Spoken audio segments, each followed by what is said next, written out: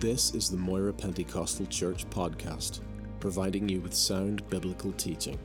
We hope you will be encouraged, challenged, and blessed by this ministry.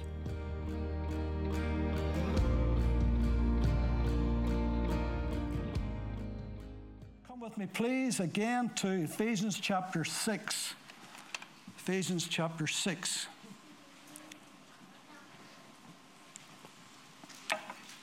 Those were lovely new worship songs that Hannah introduced tonight. We appreciate that, Hannah. It's nice to get some fresh new songs. Ephesians chapter 6, reading from verse 10. Finally, my brethren, be strong in the Lord and in the power of his might. Put on the whole armor of God, that you may be able to stand against the wiles of the devil. For we do not wrestle against flesh and blood, but against principalities, against powers, against the rulers of the darkness of this age, against spiritual hosts of wickedness in the heavenly places. Therefore take up the whole armor of God, that you may be able to withstand in the evil day, and having done all, to stand. Stand therefore, having girded your waist with truth, having put on the breastplate of righteousness, having shod your feet with the preparation of the gospel of peace, above all taking the shield of faith, with which you will be able to quench all the fiery darts of the wicked one. And take the helmet of salvation and the sword of the Spirit, which is the word of God, praying always with all prayer and supplication in the Spirit. Let's just stop there. Now we come to the final section of this wonderful book that we have been journeying through this past several weeks. And I told you in our introductory remarks that this book can be divided in several ways for study purposes. And one of the most simplest ways, Ruth Paxton, a tremendous speaker and writer, gave this as headings. Three things: the Christian's wealth. At the beginning of the chapter, it talked about the riches of God's grace and the riches of his glory, and the Christian's walk. And we looked at 5 different ways that the believers to walk. And in the last section is the Christian's warfare. And it is this particular section that we're now begin tonight to look at. Now, in the recent history of the modern church, the term spiritual warfare has been popularized largely by the Pentecostal charismatic wing of the church, so to speak. There are large sections of the Christian church that has little or no understanding of this. The thought of battles in the heavenlies doesn't even cross their mind. They're not aware of it. They're not taught about it. They don't think about it. Or if they do, they think it's weird and ridiculous and nothing that we should be even considering. However, it's something that we ought to consider because it's right here in Scripture.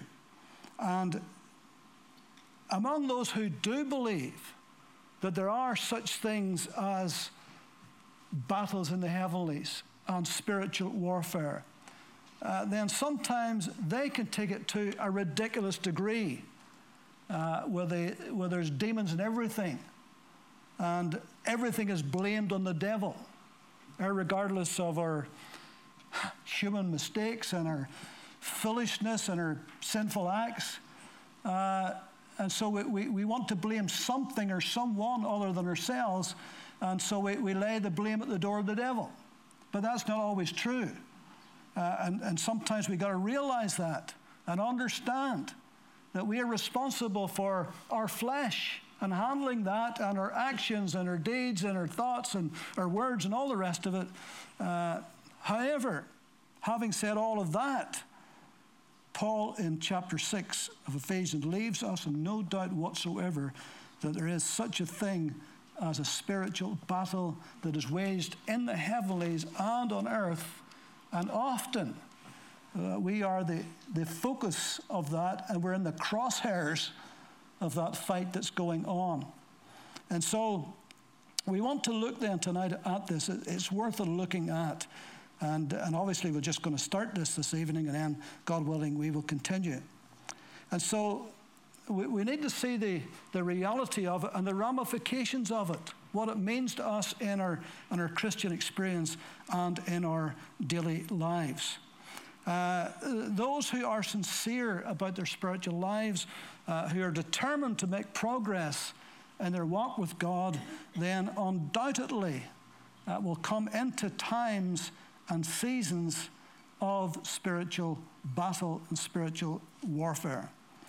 And Paul is encouraging us here in chapter 6 that, in fact, we are equipped for this, that God has not left us defenseless in the face of this, that we are actually equipped for this, and we have a supernatural protection. We have the armor of God. And so that's what he's talking about here. And not only that do we have this defensive armor of God, but we have got weapons for the offensive, weapons for attack, as well as armor to protect. And so we need to examine this beginning from tonight. I like what Warren Wiersbe said.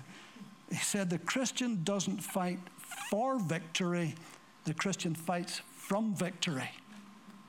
If we're constantly thinking we've got to fight for victory, then it's going to be tough. But if your understanding is, I'm fighting in victory, I'm fighting from victory, because Christ has already won this battle at Calvary. And we are the recipients of that victory at Calvary. So he has given us the victory that he won at Calvary.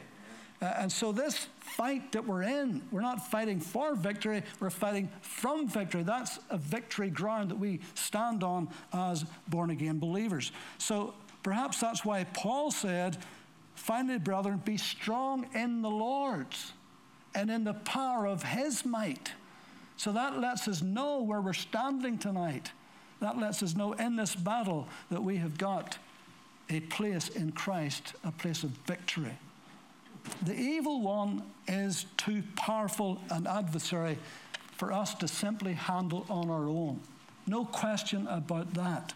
He is too deceptive. He has too much guile.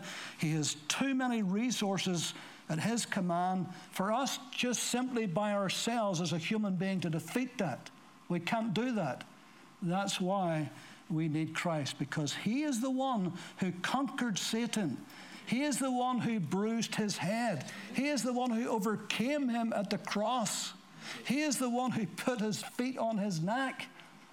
Therefore, he is the one and the only one who can say, behold, I give you power over all the power. I give you authority over the devil's power. That's what that means. Over all the power of the enemy, and nothing shall by any means hurt you.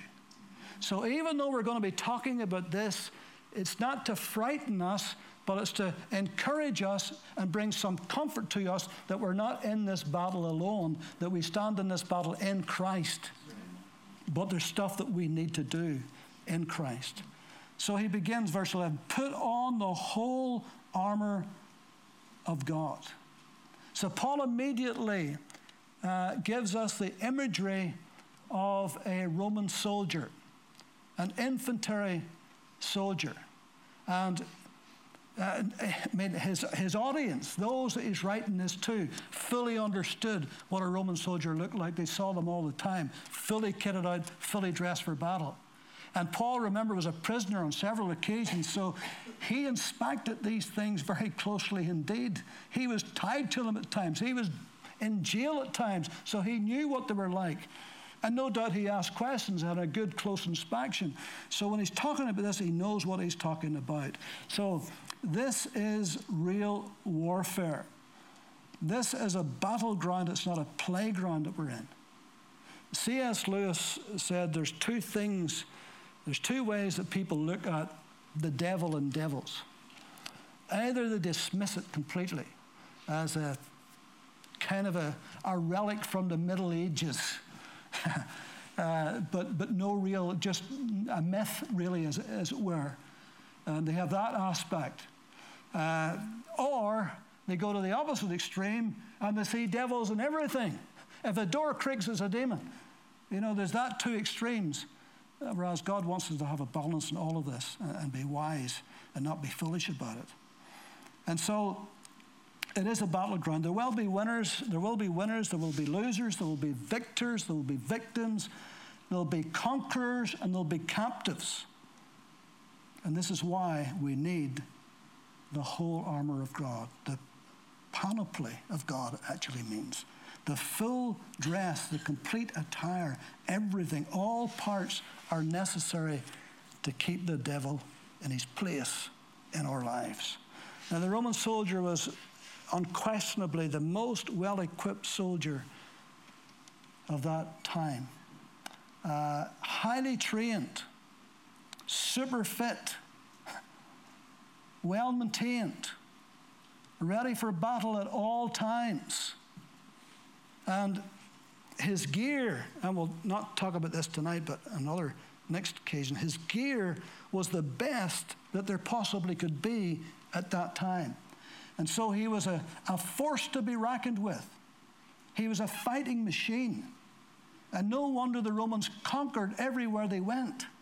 No matter who they faced in battle, they invariably were the winners, because they were so well trained and so well attired for the battle that they were fit and they were ready to do it. And Paul says that's the way that we should be also, a force to be reckoned with. Now, of course, the armor of God that we're talking about is spiritual, isn't it? We're talking about something that's spiritual. It's invisible. Just the way the enemy we're fighting is invisible. So therefore, the weapons that we've got are invisible. They're spiritual. They're not carnal, but they're mighty to the pulling down of strongholds, Paul says in another place. And so Paul says that the army must be put on. Put on the whole armor of God. The fact that he says to put it on means that it can be left off. It's not an automatic thing. This is not something that as soon as you're saved, you're fully kitted out. This is something that you have to understand and you have to wear. And so it's a spiritual thing that you have to be aware of and actually begin to do, to put on the whole armor of God. So that required a responsibility on our part. Verse 11, that you may be able to stand against the wiles of the devil. The wiles, that word means the strategies. It depends what translation you're reading. The strategies or the schemings or the plots and the plans of the devil. If the evil one comes against us, he already has a plan, a scheme. He already knows what he's trying to do and what he wants to achieve, because he is a schemer, a strategist, a planner. He's got an aim in view. So we need to understand that. Jesus said of him, the thief comes not but for to steal and to kill and to destroy. So he comes against us with purpose, knowing what he's about, knowing what he wants to do in our lives and against our lives. So we should not be ignorant of his devices, the Bible says. So his aim is to bring havoc into our lives, to bring confusion and fear and distress and disillusionment and discouragement and everything else. Remember Job. Remember how God gave the devil permission to attack Job, because the devil says, well, you've put a big hedge around him. I can't do anything, because no wonder he serves you and loves you. I mean, look how you're protecting him. Look how you're blessing him. Look at the protection you've given him. And God says, okay, I'll take some of that protection away. And of course, the devil came in immediately. And what did he do? The first thing, he attacked his family, didn't he? He attacked his family. Then he attacked his finances. And then he attacked his frame, his physical body. All to break him down. All to cause him to be disillusioned and disheartened and discouraged and to give up. Even his very wife says, curse God and die. But he didn't, sure he didn't. But thank God, greater is he that is in you than he that is in the world. thank God for that. Thanks be unto God, Paul says, who always causes us to triumph in Christ, that is. For we do not wrestle against flesh and blood. Now, that doesn't mean to say, of course, that flesh and blood can't harm you. Paul says, Alexander the coppersmith did me much harm. And he was flesh and blood. He did me much harm. The Lord reward him according to his works, was the way Paul put it. In Luke chapter 22, just have a little look here in Luke chapter 22.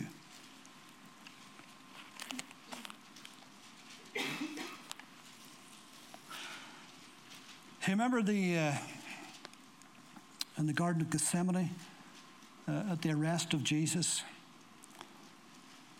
and the soldiers came to arrest him, and Judas came to betray him.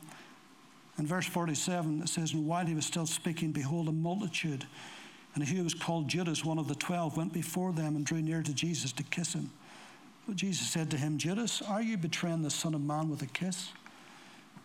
And when those around him saw what was going to happen, they said to him, Lord, shall we strike with the sword? And one of them, which was Peter, struck the servant of the high priest and cut off his right ear. And Jesus answered and said, permit even this. And he touched his ear and he healed him. But note this. Then Jesus said to the chief priests and the captains of the temple and the elders who had come to him, have you come out against a robber with swords and clubs? When I was with you daily in the temple, you did not try to seize me. But this is your hour and the power of darkness. This is your hour. This is the moment when the devil is going to strike. He couldn't do it before this, but this is the hour. But notice he says it's the hour of the powers of darkness. He wasn't blaming them. He knew where this was coming from. In fact, one of the ones who wanted to arrest him, Jesus healed his ear and Peter cut it off. Peter wasn't so sure. Peter reacted the way you and I would react. If somebody does something against us, we'll do something against them. And that was Peter's attitude. You've come to arrest Jesus, well, I'm going to cut your head off. But that was the flesh. Not understanding that it wasn't just those physical men there. There was something behind that. And it's the same with Alexander the coppersmith. Although he was flesh and blood and he did much harm to Paul, but it was the power that was behind him. And that's why we're not wrestling against flesh and blood. Sure, in the natural, a person can come against you, an individual or an organization or whatever the case may be, but you've got to look beyond that and see what's energizing that. Why did they do that? They don't even know me. Did you ever get somebody in your workplace, you've never done them any harm, you never said an unkind word to them, you only ever were pleasant to them, and suddenly they turn against you and you are the devil in disguise to them? Why is that? And they don't understand where that's coming from. You remember Jesus and Peter, and Jesus was telling them that he was going to have to die, go to the cross. And Peter says, far be it from you, Lord. This is not going to happen. What did Jesus say? Get thee behind me, Satan. You savourest not the things that be of God, but the things that be of man. Jesus knew who was speaking through Peter, who was energizing him to do that. And so we need to understand that we're not actually really, truly wrestling against flesh and blood. It may be flesh and blood that we'll see first. It may be flesh and blood that will say those words. It may be flesh and blood that will take up a case against us. But in actual fact, it's what's behind that. Now, of course, if it's our foolishness and our mistakes, that's different. But the enemy can use that against us, even when we do wrong. And so, we wrestle not against flesh and blood. The word wrestle is P-A-L-E, and it literally means hand to hand. Right in your face, grappling, wrestling And sometimes in the spiritual battles, it's hand-to-hand stuff. It's up close and personal. When the enemy attacks your family, it's up close and personal, isn't it? Sometimes you wouldn't care if they attack you, but if they attack your family, especially if they attack your kids, then it's up close and personal. And that's what happened to Job. Suddenly, it's up close and personal. If the devil attacks your finances, and you're stripped of your finances, and you lose your business, or you lose your job, or you lose your inheritance, you lose, it's up close and personal, because you need that. And worse still, if the devil attacks your frame, your physical body, and you're really, really under the cosh, and your suffering continues, that's up close and personal. It doesn't get any more personal than that. Sure, it doesn't. And sometimes it's a man's calling or a man's ministry that's attacked. Something that you hold dear. And so there's this wrestling, he said. And it's not against flesh and blood, but it's against principalities, against powers, against the rulers of the darkness of this age, against the spiritual hosts of wickedness in the heavenly places. Now, the Apostle Paul here,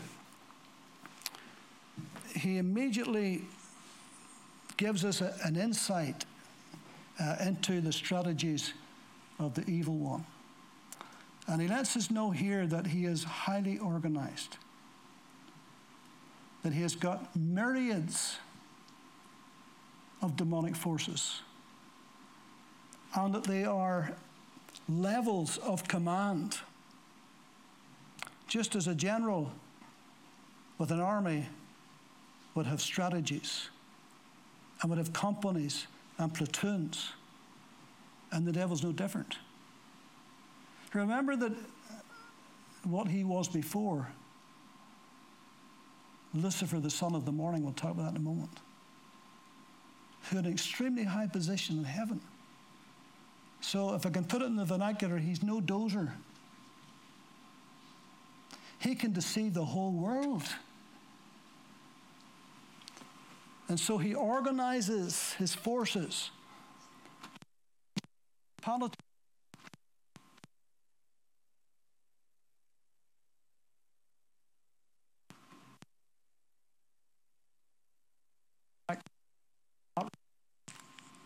No, there we go again. That's good.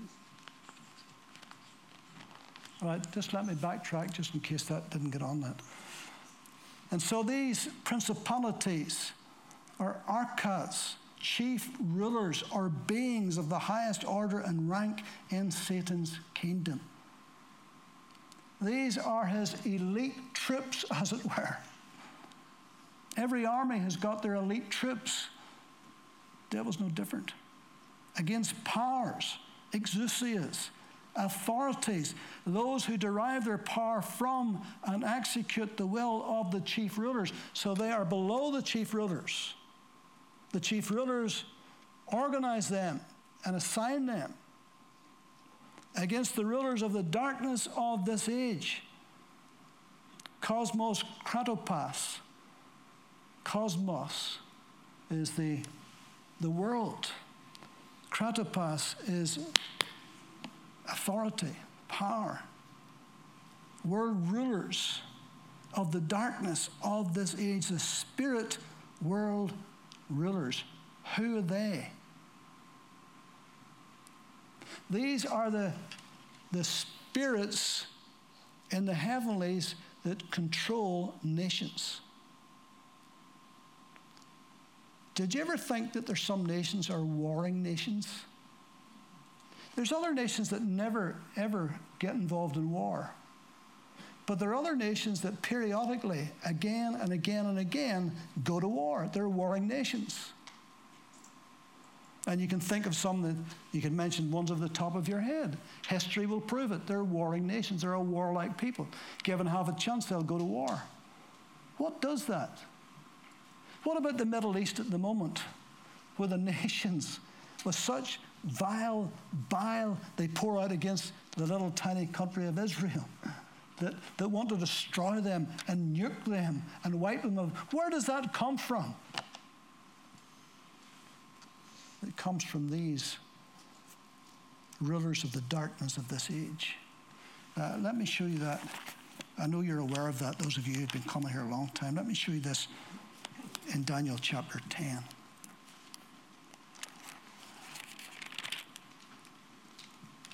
In Daniel chapter 10, God sends a messenger angel to Daniel to tell him about a vision that he's had and to explain some things and but the timing of it. And in let's read verse 4. Now on the 24th day of the first month, as I was by the side of the great river that is the Tigris, I lifted up my eyes and looked, and behold, a certain man clothed in linen, his waist was girded with the gold of Uphaz. His body was like beryl, his face was like the appearance of lightning, his eyes like torches of fire, his arms and his feet like burnished bronze in color, and the sound of his words like the voice of a multitude. And I, Daniel, alone saw the vision, for the men who were with me did not see the vision, but a great terror fell upon them, so that they fled to hide themselves. Therefore I was left alone, and I saw this great vision. And no strength remained in me, for my vigor was turned to frailty in me, and I retained no strength. Yet I heard the sound of his words, and while I heard the sound of his words, I was in a deep sleep on my face, with my face to the ground. Suddenly a hand touched me, and made me tremble on my knees and on the palms of my hands. And he said to me, O Daniel, man greatly beloved, understand the words that I speak to you, and stand upright, for I have now been sent to you. And while he was speaking this word to me, I stood trembling. And then he said to me, do not fear, Daniel, for from the first day that you set your face to understand and to humble yourself before your God, your words were heard, and I have come because of your words. Daniel fasted 3 weeks.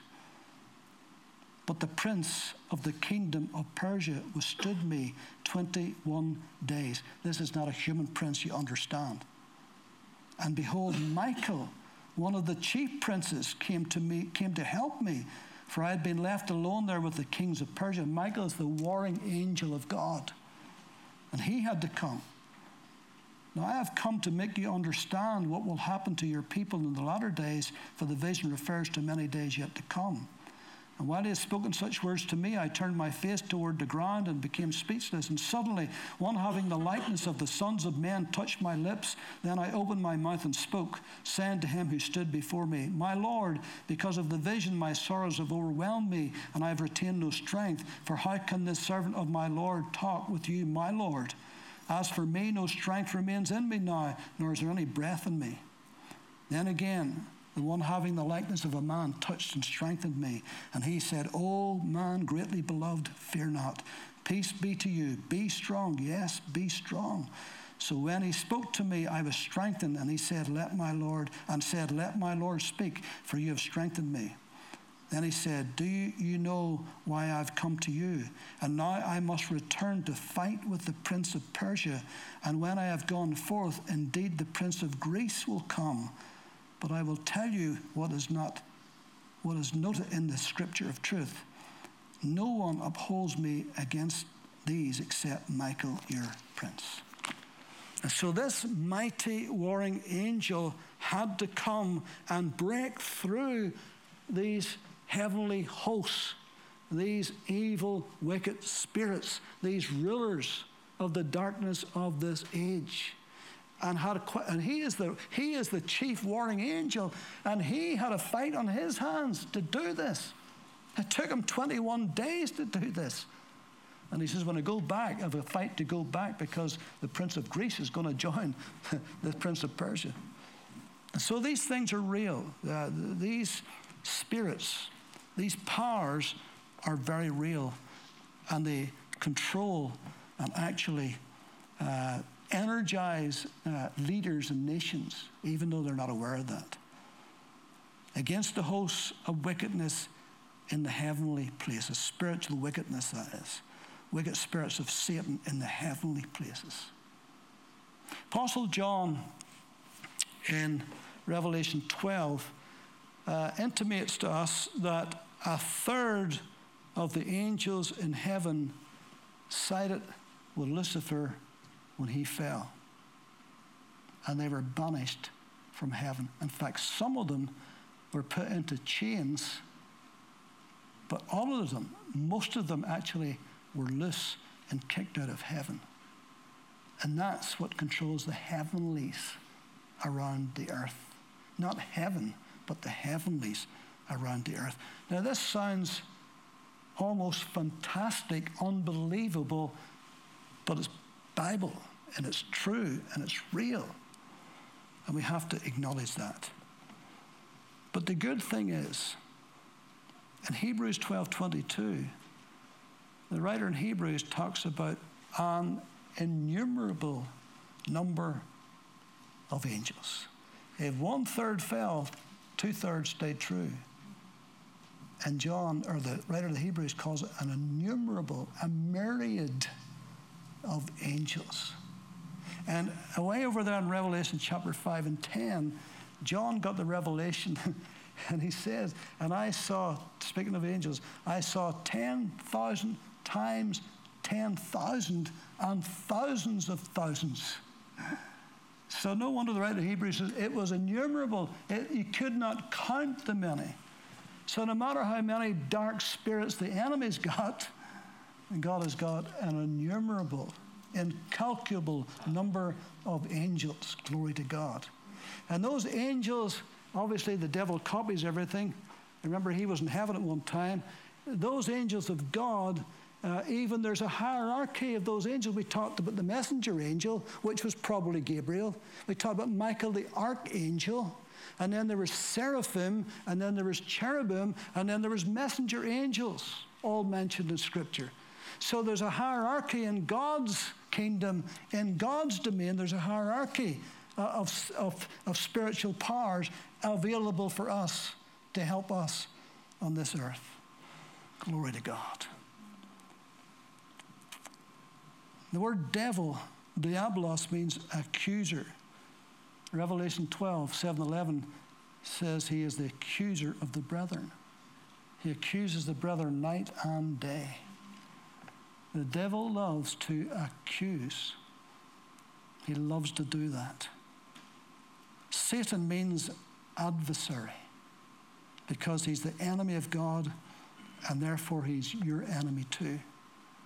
He's your adversary. Lucifer means son of the morning. And he was cast down because of his great pride. He wanted to usurp the very throne of God himself.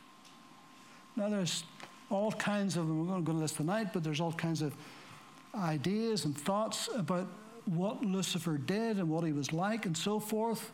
Many believe that he was the covering cherub, the covering angel over the throne of God, that there was actually pipes built into his very being to worship God with. So whatever he was a mighty, powerful being that God himself had created. And so all those medieval pictures of the devil with a tail and horns and all of that there, the devil doesn't mind that. He doesn't care about people thinking that's what he's like. But at one time, he must have been a beautiful, mighty angel of God that God had created. But he lost that estate. And that's why, perhaps, the Bible says that he can appear as an angel of light.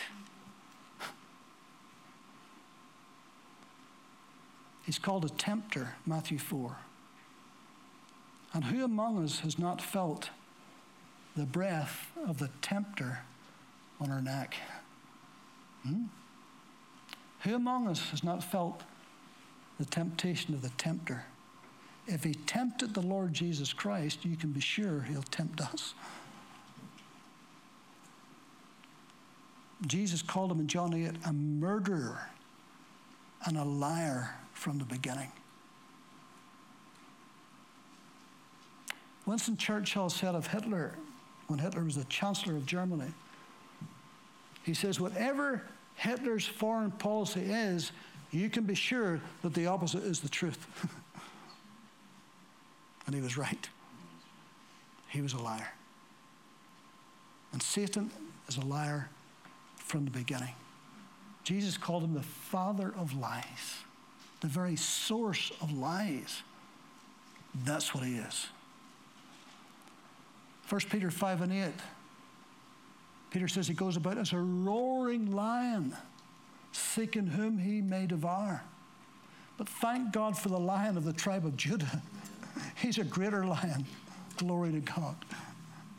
You go up to the zoo and you see the old Leo lion there, and he's well fed, and he's lying under the shade of the tree in the sun, and he's yawning, and he looks pretty harmless. But if you ever went on the safari, and I've been on a safari and I've seen them in the wild, and when they're in the wild, you're in their territory, you're in their cage. In the wild, you do not get out of that Land Rover. And you hope they're not going to come in beside you. And they're not so well fed in the wild. You have to hunt for their food in the wild. Nobody's feeding them in the wild. And you would not dare, if you have any sense. Now, I know there's people who's lion whisperers, if you want to call them that, but I think they're nuts. Anyway, I wouldn't dare to do that, but there you go.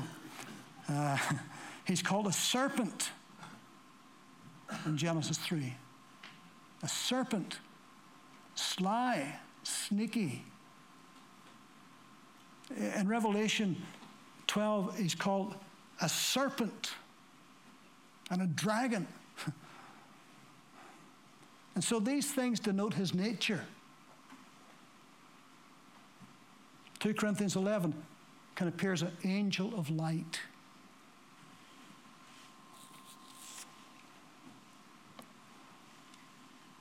Can be so plausible. Can look so good. You know, sin, when the devil presents sin to you, he wants to make it look good. The fruit on the tree in the garden looked good. It was pleasant to the eyes. And it probably tasted good. And so the devil, to tempt a believer, he's not going to come to you with something that is so obviously wickedly bad, because you rejected that immediately. You come with something that's subtle, that seems right and looks right and maybe feels right, but it's not right. And you think you're walking in light, and actually if you do it, you're going to be walking in darkness. But that's his strategy.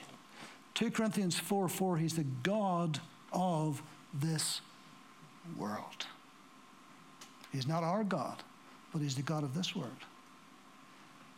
Why do you think the world's so ready to believe the stuff that they do? Because he's the God of this world. He deceives the whole world. The world's buying into stuff today that 20 years ago, 10 years ago, you would never believe they would buy into. If somebody had told you 10, 20 years ago the stuff that's happening today, you'd just shake your head and say, you're nuts, you're talking nonsense. Nobody's going to believe that. But they do believe it. Countries believe it. Governments believe it. Because he's the God of this world. In Luke chapter 10, we're going to close in a moment. In Luke chapter 10, Jesus kind of puts all of this into perspective. And we need to have a perspective on all of this. Because we're talking about heavy stuff here, aren't we?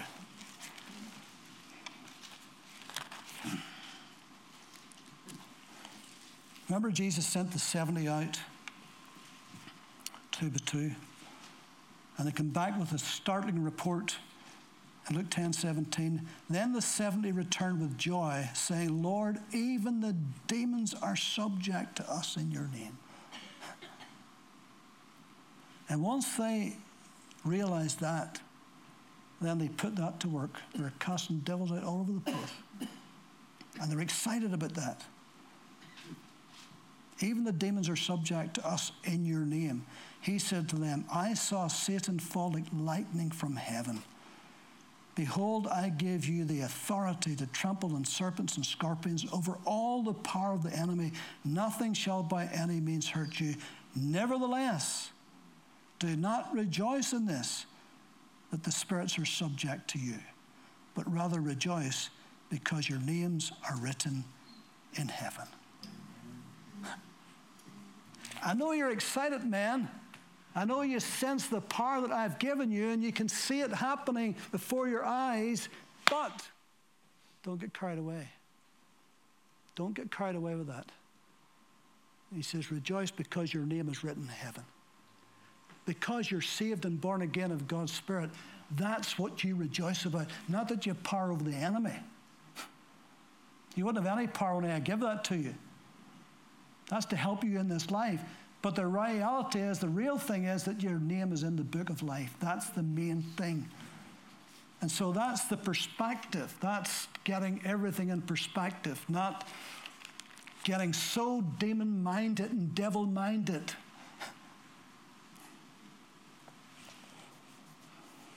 But understanding that you're saved, you're born again of God's Spirit.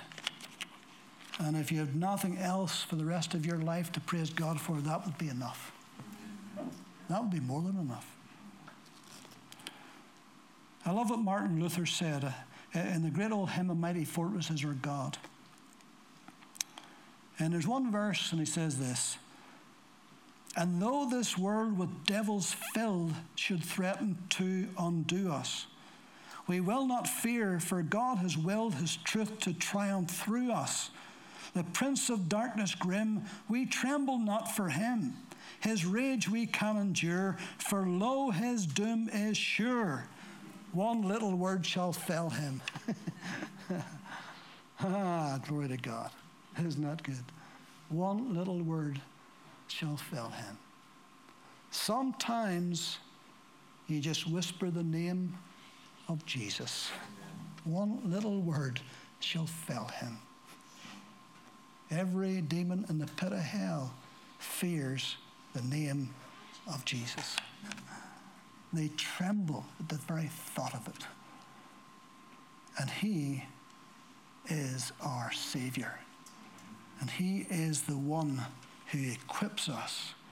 And so, God willing, as we continue on to this, we will begin to look at the armaments, the weapons that God has given us individually that we can use and should use in a spiritual battle. Amen? Let's pray. Lord, we thank you that you have not left us defenseless in this world, but that you have well equipped us as believers to go through this life in victory, successfully, in the mighty name of Jesus. And so we thank you, Lord, that no matter what the enemy plans and plots against us, if we stay true to you and close to you, and if we wear the armor of God and the shield of faith, then every fiery dart of the wicked one shall be quenched in Jesus' name. So we give you thanks for this. Amen. Amen.